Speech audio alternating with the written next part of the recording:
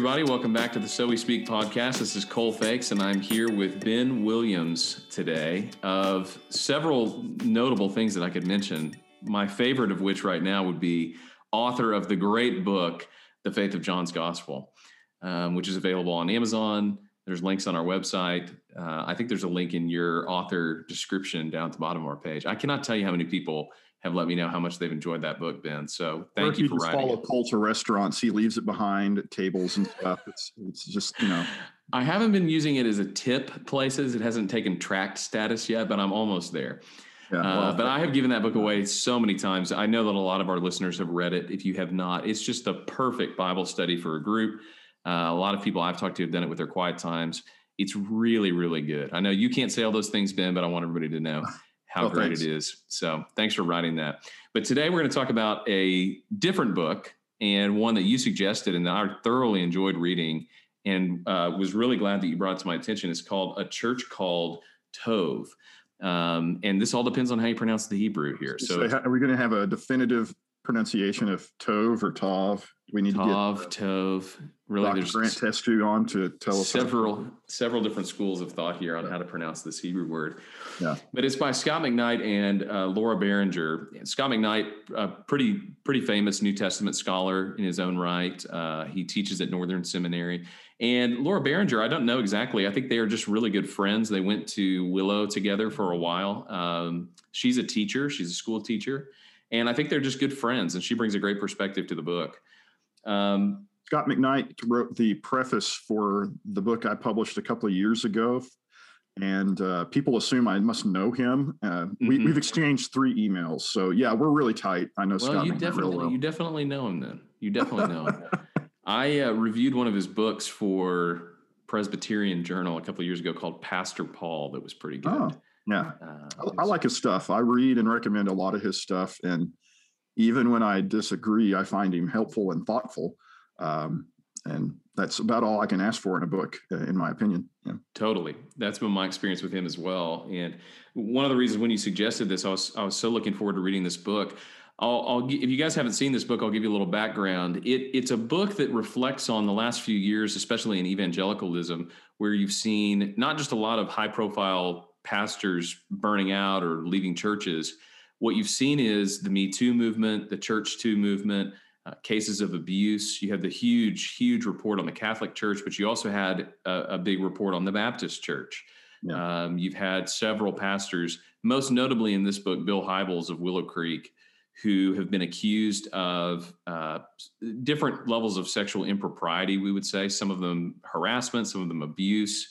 And, Willow Creek is kind of the church that's in the background of this book, but there's a lot of examples of this. And so looking at that landscape, one of the things I think this book is really helpful for is to look and say, okay, there's more to it than just the pastor.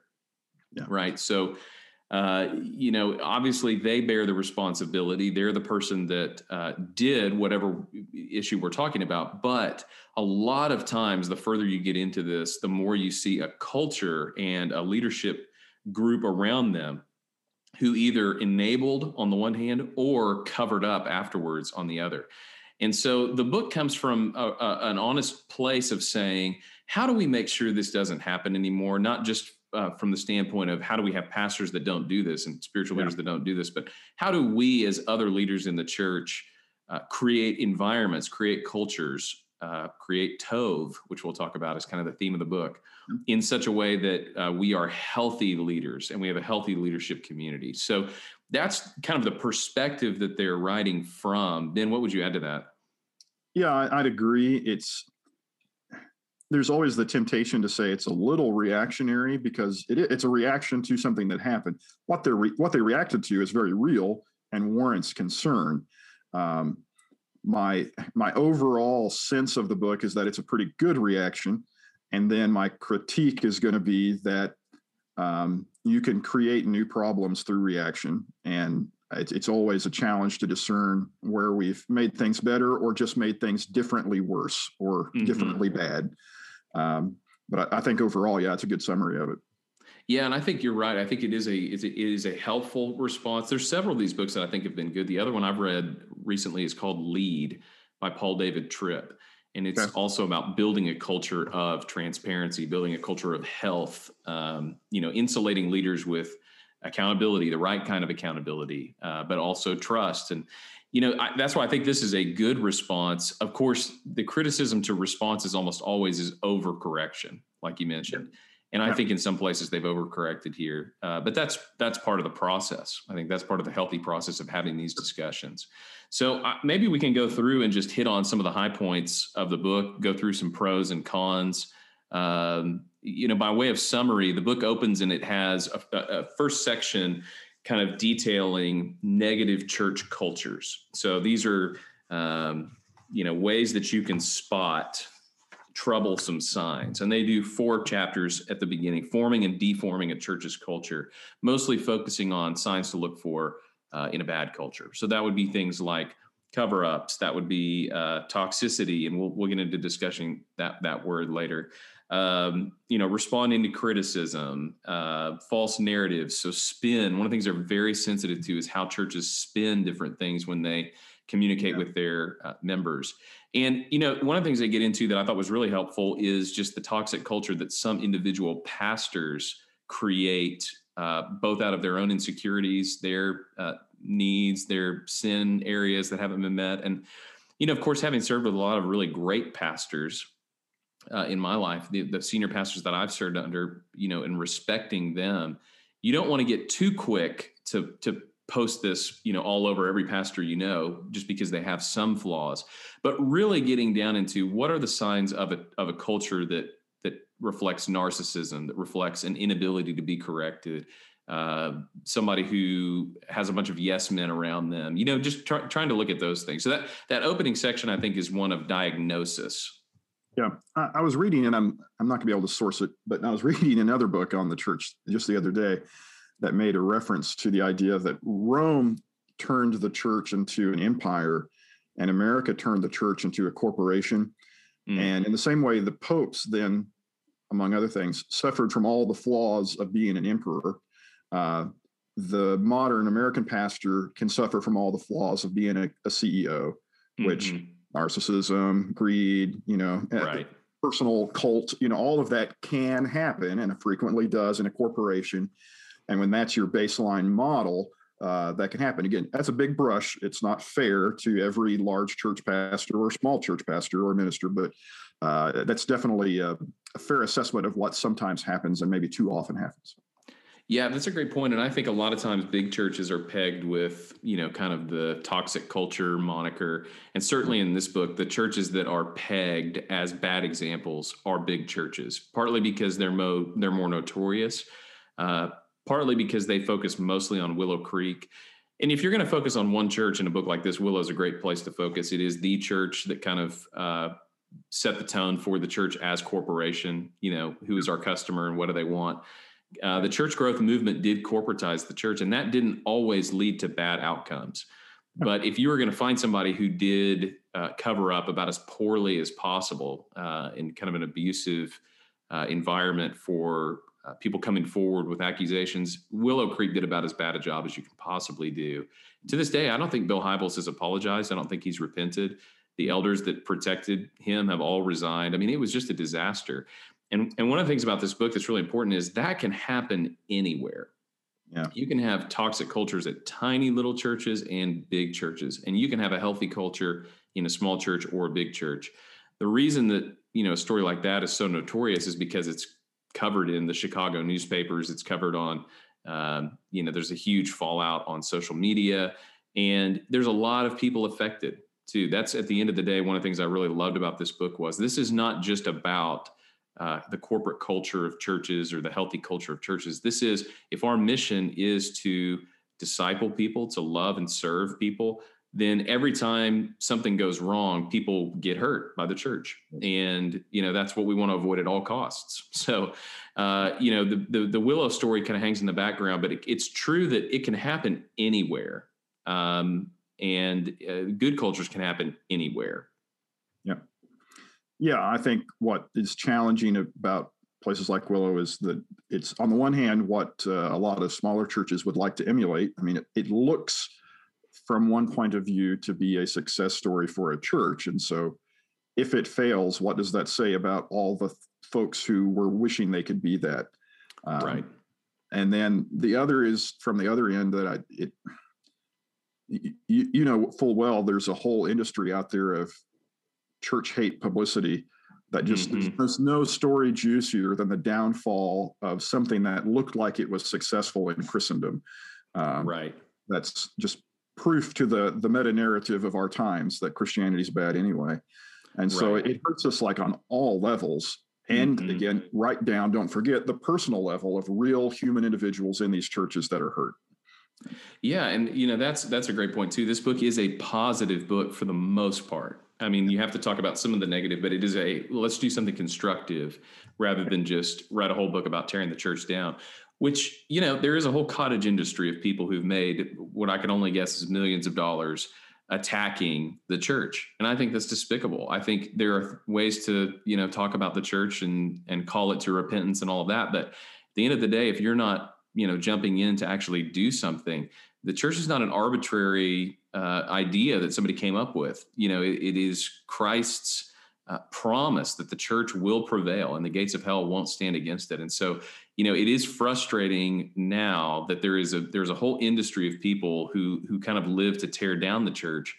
But a lot of times you find out are not working for churches. They're not, volunteering at churches. They don't even go to church a lot of the time. And it's, that's the frustrating part. And I commend Scot McKnight and Laura Barringer because I think they are committed to serving churches and seeing flourishing churches and pastoring. And of course, Scot McKnight training people to pastor at seminary. So that's a really nice feature of any critique is to say, okay, yeah, but where do we go from here? It's really easy to tear things down. It's very hard to build things. And the second half of this book focuses on how do you build a culture. So there's 7 chapters of creating a goodness culture. And this is where you get into the heart of the book. This is why it's called a church called Tov or Tov, is because they want to build that environment. So explain for those of us who have forgotten our Hebrew, why do they call it this? So this is on my pro and con list. I have a love-hate relationship with the title. That on the one hand, Tov is the Hebrew word for good. And what Scot McKnight wants to say is that there is a more holistic vision of good, maybe even an inexpressibly beautiful vision of good that if you use that word Tov, you would capture as opposed to the word good. The philosopher in me, and probably you as well, wants to say good's a perfectly good word. Like I wasn't confused by that. And maybe we need better sermons on the word good, and then we wouldn't have to replace it with a Hebrew word to let people know that what we mean is good. When Jesus says, no one is good but God, I didn't need to say, but what he meant was Tov or something. It's like this robust, beautiful, moral, ethical goodness that God is. And there are some Hebrew words that are almost inexpressible. Chesed would be one. There's a few others that you have a hard time finding a good English parallel. But I don't know, just from the ethics point of view, I think good. Guys since Aristotle have been asking, what is the good? And we knew what that meant. And that's what we're looking for. We probably make it way too complicated. And I'm no real beef with Tov as a word. That's fine.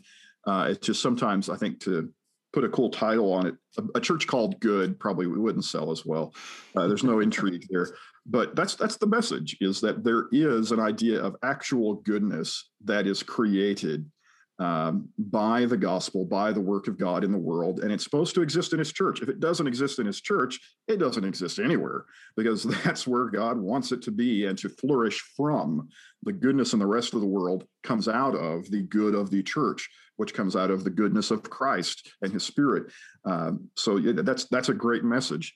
And I think we should just have better sermons about good, whereas we use the word good for everything. Oh, that's a good idea. That's good enough. Good on you. I mean, we use it for basically an equivalent of the word nice. And I think that's maybe the point he's trying to drive at. This isn't a church called okay or a church called acceptable. This is the higher quality, the divine attribute good. And that's something to aspire to. Yeah, I think you're right on that. At first it struck me a little bit as faddish, because we've gone through this with other words. Hesed is a good one, which means loving kindness. Yeah. And that's hard to express. And that one is really a technical kind of term, even in the Old Testament a little bit. It's packed with meaning. But you remember shalom was a big thing, several years ago. It was like, no, shalom is not just peace. It's wholeness and completeness. And that's kind of what tov means too. I mean, true goodness is wholeness and completeness. And it is when God looks out over creation and says, that is good. That's the word that he used.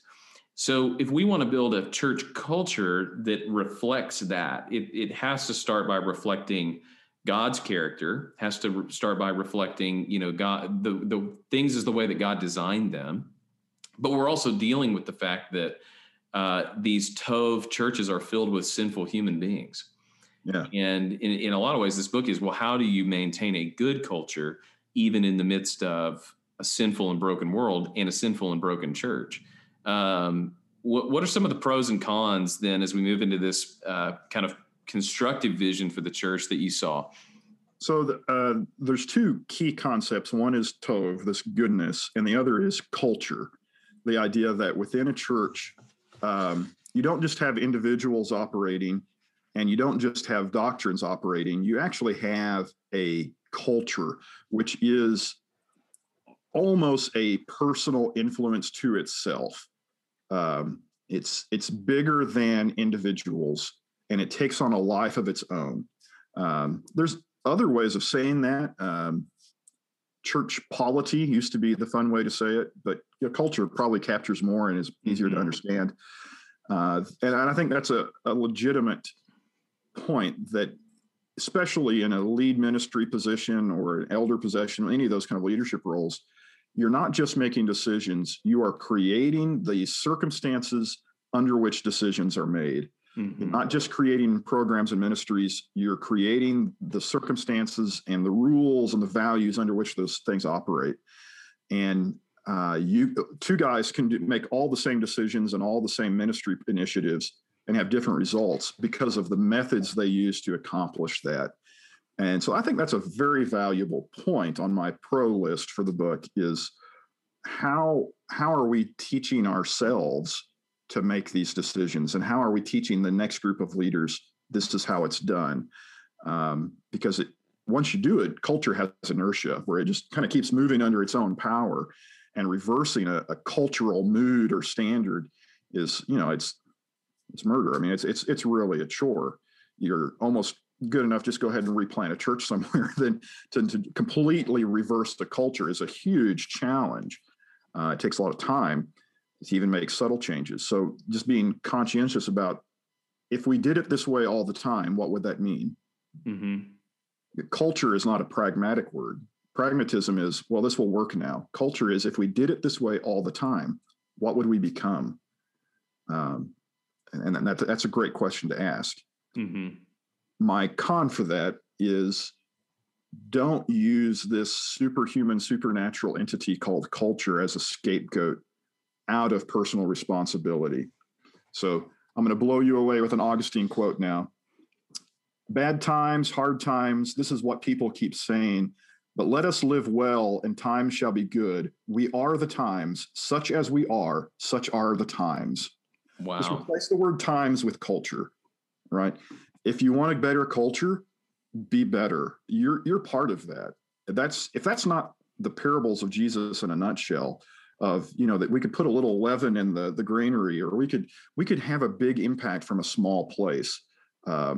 Mustard seed kind of faith. I mean, that message that you could influence a culture, that at the end of the day, it's a fundamental Christian belief that goodness, being a characteristic of God, is more powerful than any other influence. So I don't have to have a 5 versus 5 ratio of good and bad. If you just give me one good person, he's better than 10 bad people. He can overcome a lot of bad culture if you work at it. I know leaven goes both ways and influence goes that way. But I wouldn't want anyone to read this book and use it as a scapegoat for, well, there was a bad culture and so I couldn't do anything. And my bad behavior and my mistakes are all the result of this culture. And I'm going to say the same thing about the word toxic. You can have a toxic culture, and you can also scapegoat a culture and say, well, it's really toxic. Hey, you're part of that. We are all part of the culture, and we shape it. Well, and this gets to one of the core tensions in the book that I think they navigate pretty well, but it's just a hard tension no matter how you put it. And that is group identity and action and individual identity and action. So, yeah, on the one hand, your culture does have an inertia to it. If if it's like the moving stream, you're going to move, especially even if you stand still, you're going to move. And I mean, it goes back to the Peter Drucker, the famous culture eats strategy for lunch. I mean, it is the moving force of your church, of any organization. But at the end of the day, individuals are still responsible for their behavior. Yeah. And individual leaders and individual people at churches are still responsible for what they do. And they have a part in shaping culture. They also have a part in responding to culture. So I would say one of the lessons of the book is culture is inertia, but it is not deterministic. It's Yes. possible to change your culture, and it's possible to stand up to your culture, and it's possible to do bad things in a good culture and do good things in a bad culture. So the point is understanding that there are forces beyond just, I like the way you framed it, the decisions that you make. It's your presence as a leader and as a leadership team, the way that things are done, the reputation of the place, all of those things are cultural. Your values that get projected but are not spoken, all those are cultural things, but they're not deterministic things. And that's one of the issues. Good reference would be go reread Revelation 2 and 3 in the letters to the churches. How many of those churches it looked like had some culture issues? I'm thinking of Thyatira we have a woman named Jezebel who's teaching my servants to commit adultery. Sounds like we have a culture problem there. But Jesus doesn't excuse anyone. And at the same time, he doesn't even tell anybody to leave the church. He says, you guys can fix that. And in fact, I'm going to lay no other burden on you until you do. Like, fix that. Change the way you're addressing that issue. And I think there's a way to say, yeah, there is a culture problem. I think you can read the book of 1 Corinthians and say, wow, that's a culture problem there. But Paul's suggestion isn't either abandon it, blame it, dismiss it, cancel it.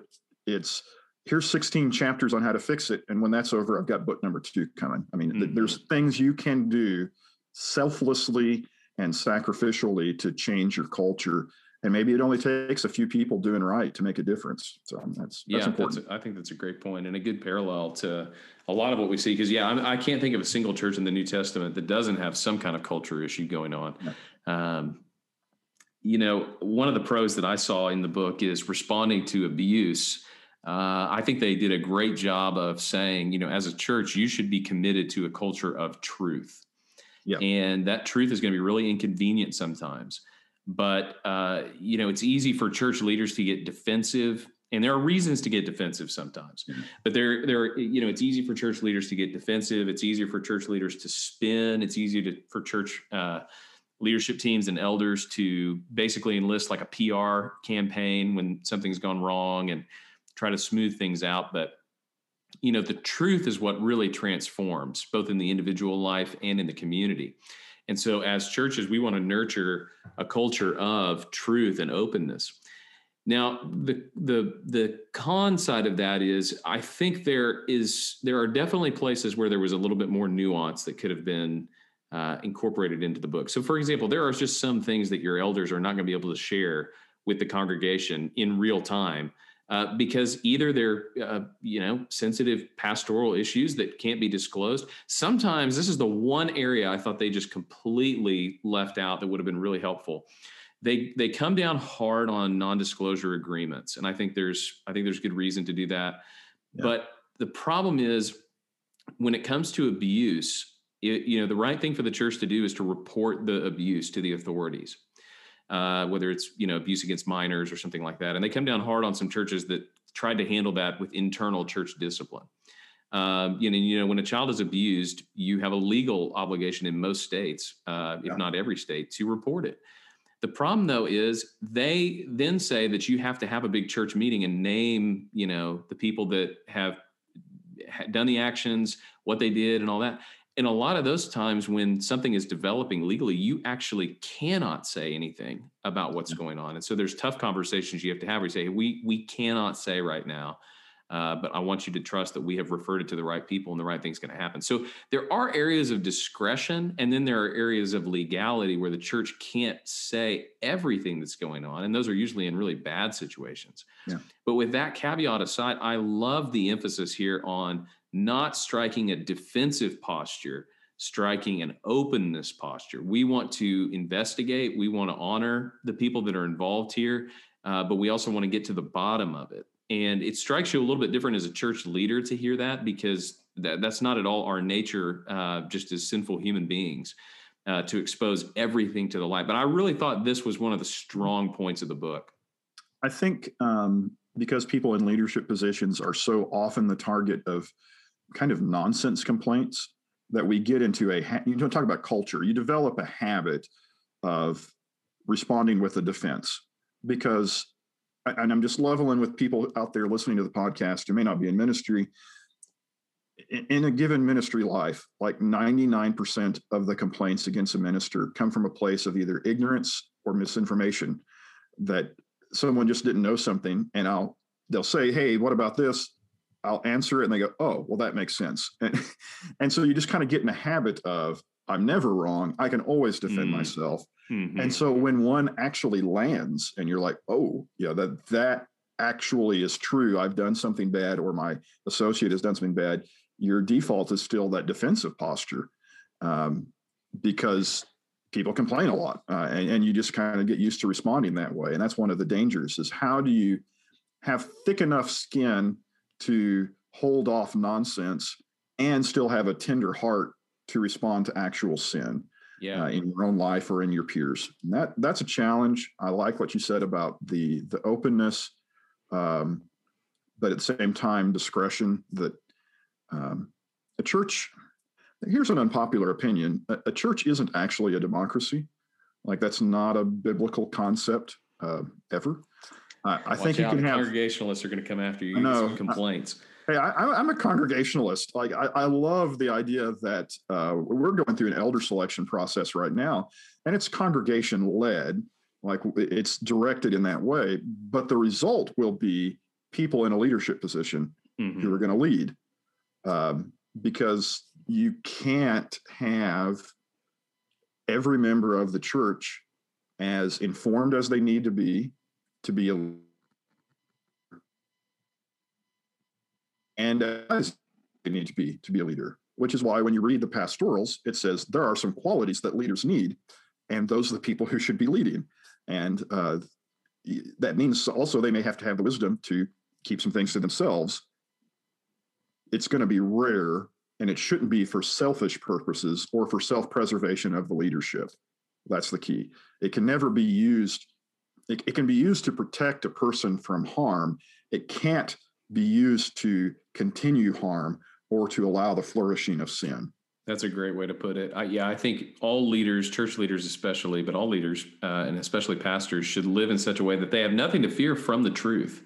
Yeah. And so in a situation where something has happened that needs to be investigated, man, you want to be in a spot where you can say, hey, open the floodgates, figure out what's going on. We want to know.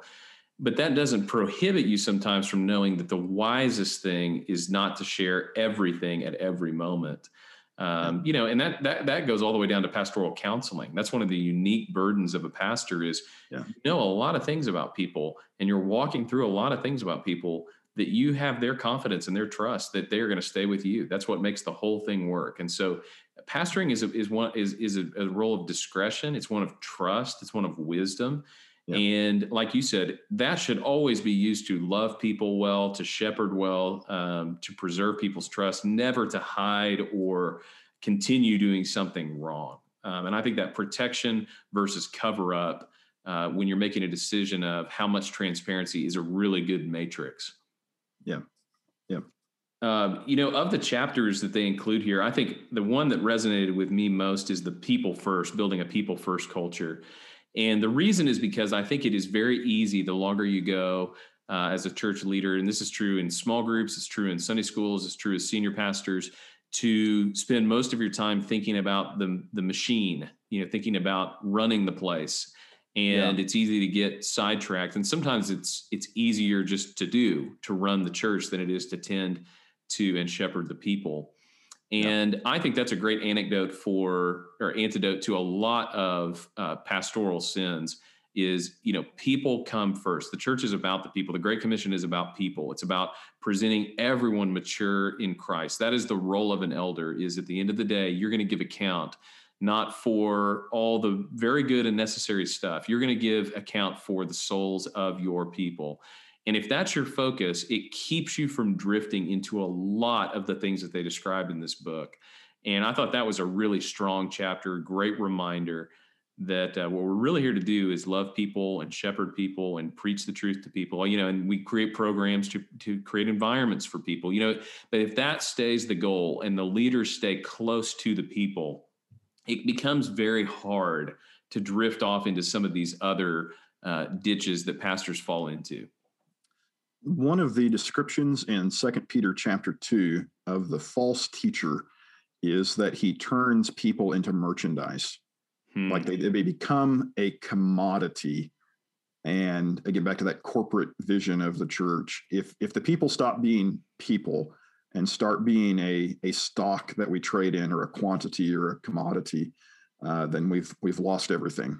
That's maybe more than doctrine. That is the distinction between a false teacher and a teacher of truth, is how they view the person that they're reaching and their motives. Right. And that really strikes you in these cases of abuse too. It's like, no, this is, abuse is not a PR problem. This is the thing that made me the most upset about the way the Catholic Church began to handle some of these accusations is, no, the problem is not that the report broke. The problem is that this happened. Yeah. The problem isn't that your reputation is going to be sullied. The problem is people have been abused. And, for a church, it's like, the commodification makes you think, oh my gosh, what's our reputation going to be like? Or, what future ministry opportunities can be like. It's like, no, the most important thing is the person who's been hurt. How about King Saul in the day of Samuel, who says to Samuel, you're right, I did it, but could you justify me in the eyes of the people? Like the concern is about the outcome of the kingdom, of the machine, of the dynasty, and not about personal morality and obligation and responsibility. Whereas David, who, by reasonable standards, you'd say his sins are far greater than Saul. And yet his response is vastly different. It's about his obligation before God. God will take care of the kingdom, but I've sinned, and that was the question. Yeah. Well, what about some cons? Anything you would push back on in the book? Everything from page 47 to the end of that chapter, I think. Sadly enough, so Scot McKnight, he's a New Testament scholar, right? Mm-hmm. And the weakest part of this book is where he covers verses of the Bible. Yeah, I found that really odd. Yeah. So on Matthew 18, and he uses the example, he says, okay, Matthew 18 is 15 through 17 is the passage where if someone sins against you, you go to them first, then you take 2 or 3 witnesses, and then you go to the whole congregation. And he says that's being used and misapplied to say you can't take these instances of abuse public. You have to go first to this pastor, which has this undesirable and maybe even unreasonable scenario where you have a woman who was abused by a man in a room by herself with that man, of confronting him. And he says that's just not viable. And so Matthew 18 doesn't apply. Out it goes. Mm-hmm. What he doesn't do is then replace it with, here's how we maintain the principle of Matthew 18 and accommodate this unique situation. I agree. A woman who is saying the pastor abused me in some way, or a child, should not be in a room alone with that pastor in any circumstance. Mm-hmm. But I think you can adjust the specifics of Matthew 18 and keep the principle that you start small and go large, that you say, is there a way to fix this without a news bulletin, press release? That's in the interest of everyone involved, not just the accused, but also the person who was wronged. And it's biblical. So my suggestion would be, if step number one doesn't work, you go to that person individually. Well, then how about some version of that second step of taking 2 or 3 people with you?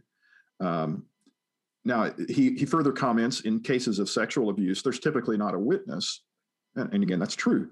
But you can take witnesses to the conversation, who can kind of adjudicate, is this a reasonable, could this have happened?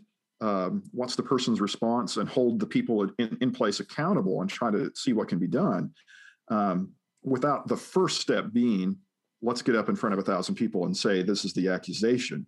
Mm-hmm. It seems like there's a way to do that without throwing out the entire passage, just because he's correct. It doesn't perfectly fit the situation. It still has a value there as a principle. Yeah, two things on that. I think, one, you're exactly right. I felt kind of, like I didn't get my money's worth from Scot McKnight on this part, because he is a great scholar. I do like a lot of his New Testament stuff. And yeah, it was, the first point that I think of is this happens a lot in the church on, a lot of different topics. And that is, this verse has been used for bad things in the past, therefore we must ignore what it says. Yeah. That's not a good strategy. No. That is never a good strategy. So yes, somebody may have misapplied scripture this. Is to use it correctly. That's exactly the correct answer. Yeah. It's almost the assumption of, no, it wasn't misapplied. That's what it does mean. Therefore we shouldn't listen to it. It's like, no, if it's misapplied, let's correctly apply it. Yeah. And that's kind of how I felt about Matthew 18 and 1 Timothy. The second part, though, is I think the principle of these two passages is actually really important in cases of abuse, because there is an encouragement, biblically speaking, for people to come forward about things that they have had happen to them, whether they're abuse or whether it's just a disagreement of some kind. And, so that is invited. I mean, I think of the passages all over the New Testament about confession and about bringing things to the light. In Ephesians chapter 4, if you bring things to the light, that's the only way that things can be healed. Things fester in the darkness. And so both Matthew 18 applied correctly, and then on the next page, when he begins to talk about 1 Timothy 5:19, both of those are actually instructions in how to confront. They're not saying not to confront. That's a misapplication. But what they do is they chart a course for escalation. So here's where I worry about overcorrection: is guilt by accusation is not good in the church. It's not good in society. That's not the society we want to live in. We want to live in a world where when somebody does something wrong and they're accused of it, we find out what happened, and people are punished for what they did wrong. People are restored for what's happened to them, whatever. And we're talking a lot more broadly here than just sexual abuse.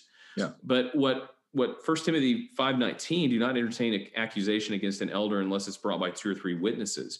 They talk about that's misapplied because in cases of abuse, there's not 2 or 3 witnesses, there's only one. And so people say, well, if there's not, multiple people that saw it, it's your word against theirs, and you can't bring that complaint.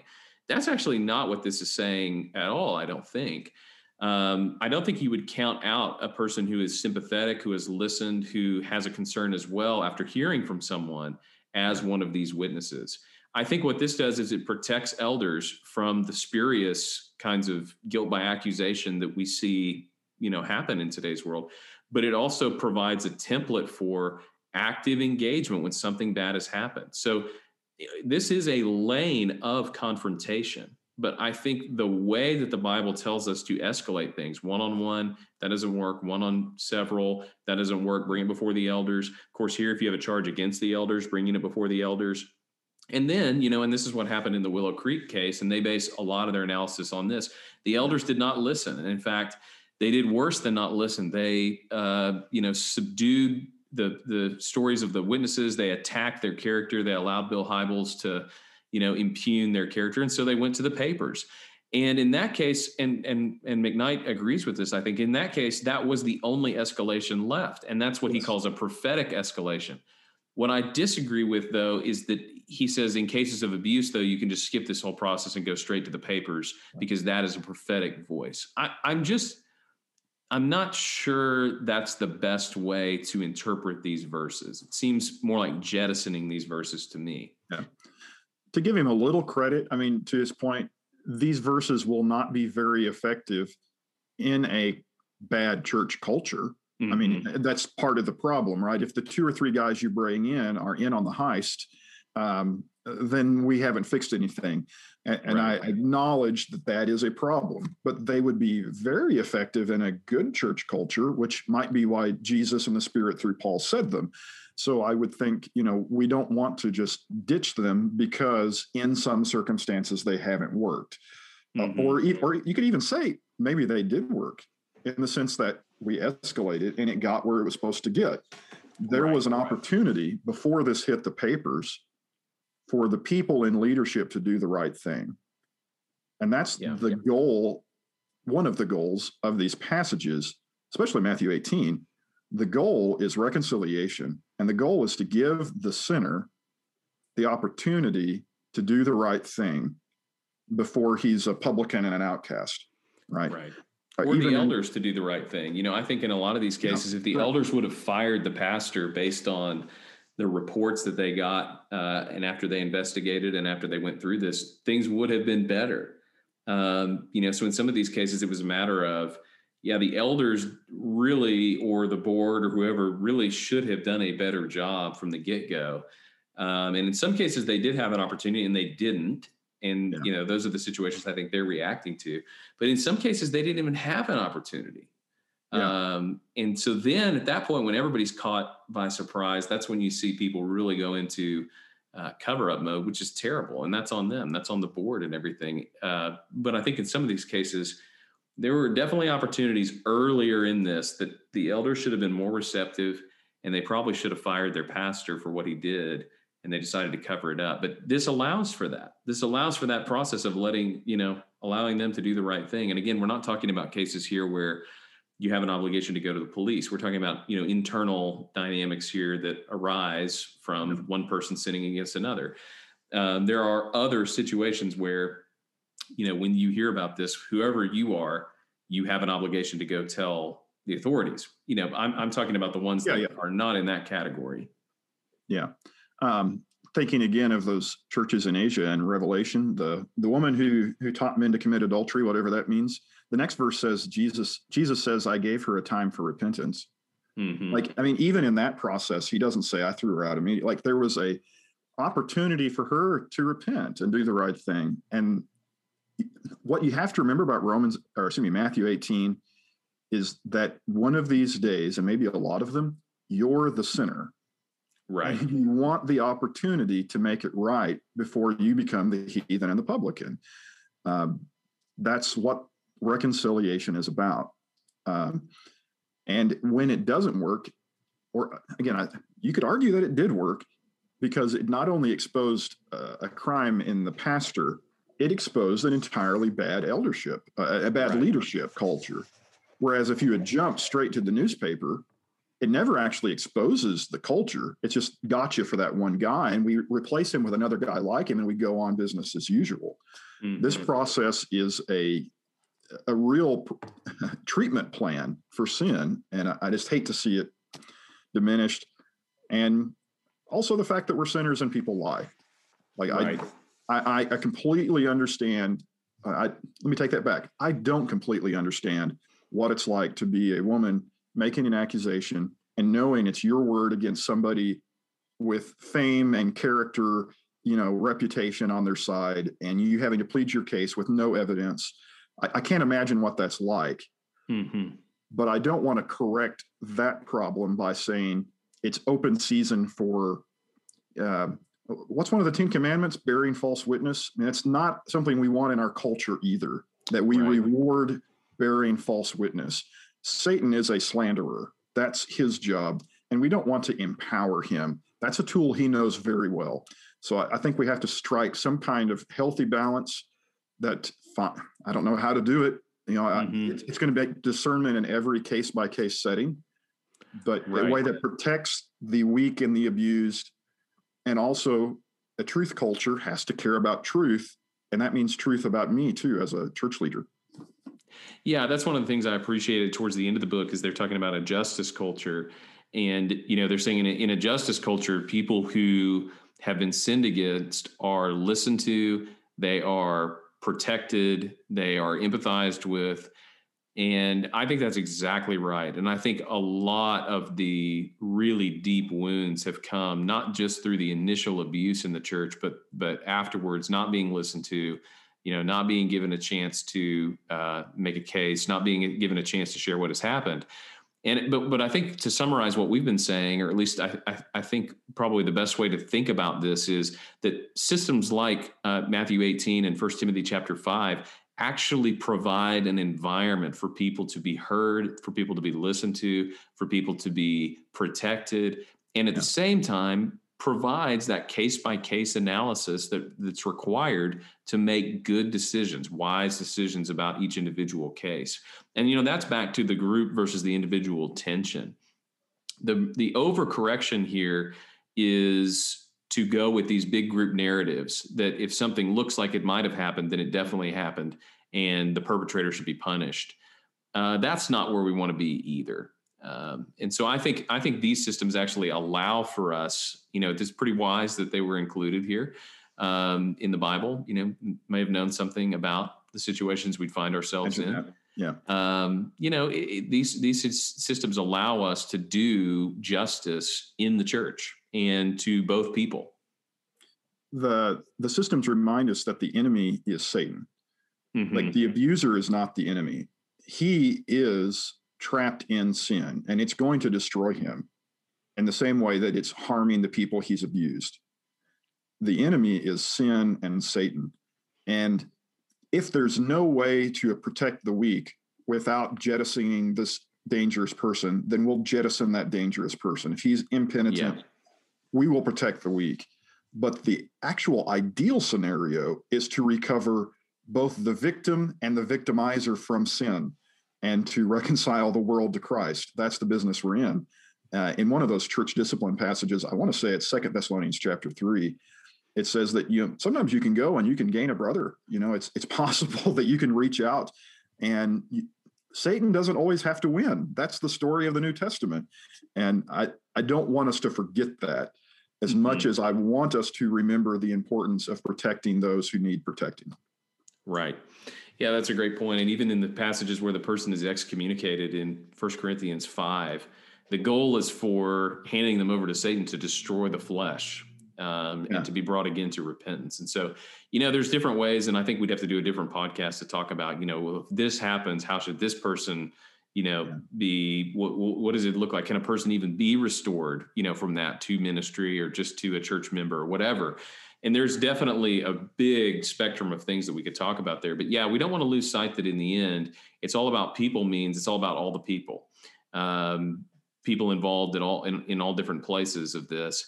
And it requires, I think if I had one final thought for this book, it requires a lot of good people to create a good culture. So whether that's the elders, whether that's the board, whether that's the pastor, it creates a lot of people doing the right thing to create a healthy, good culture. And without that, one or two good people trying to do the right thing are going to be fighting an uphill battle, I think. I agree, except that I just want to add the optimistic note that it takes a lot of people to create a good culture. It only takes one person to start creating a good culture. That's a great point. You doing the right thing. If you want to change the culture, I'm preaching out of 1 John right now, Cole. He who does righteousness is righteous. If you want a righteousness culture, do the right thing. And that's how you start the ball rolling. And there's no other starting point. And it's going to be unpopular, and you're going to be isolated and alone. They might crucify you. That happens to Christians sometimes. That's how it starts. Jesus changed the world by being a decent human being, by being the God-man, by being Tov, by being good. And that's the model. So I think we can do it, and it's contagious if we try. That's a great word, man. I think that's exactly right. And that's all we can control, really, is to do what God has laid it on our hearts to do the right thing, to follow and walk by the Spirit. So I would commend this book. I think this is a great book. I think a lot of church leaders would benefit from reading this. And anybody who's thinking about culture would benefit from reading this. And so it's one definitely, whether you just listen to this or whether you go out and get it, it's one that you'll have good conversations and good thoughts about how God has called us, not just individually, but as a group in the church together to function. So I just want Scot McKnight to issue volume 2, where he actually covers those passages that he skips over and doesn't cover. So if Scot McKnight could do a constructive case, that would be an improvement. That would be great. Yeah. So thanks everybody for listening. We'll see you next week on the So We Speak podcast.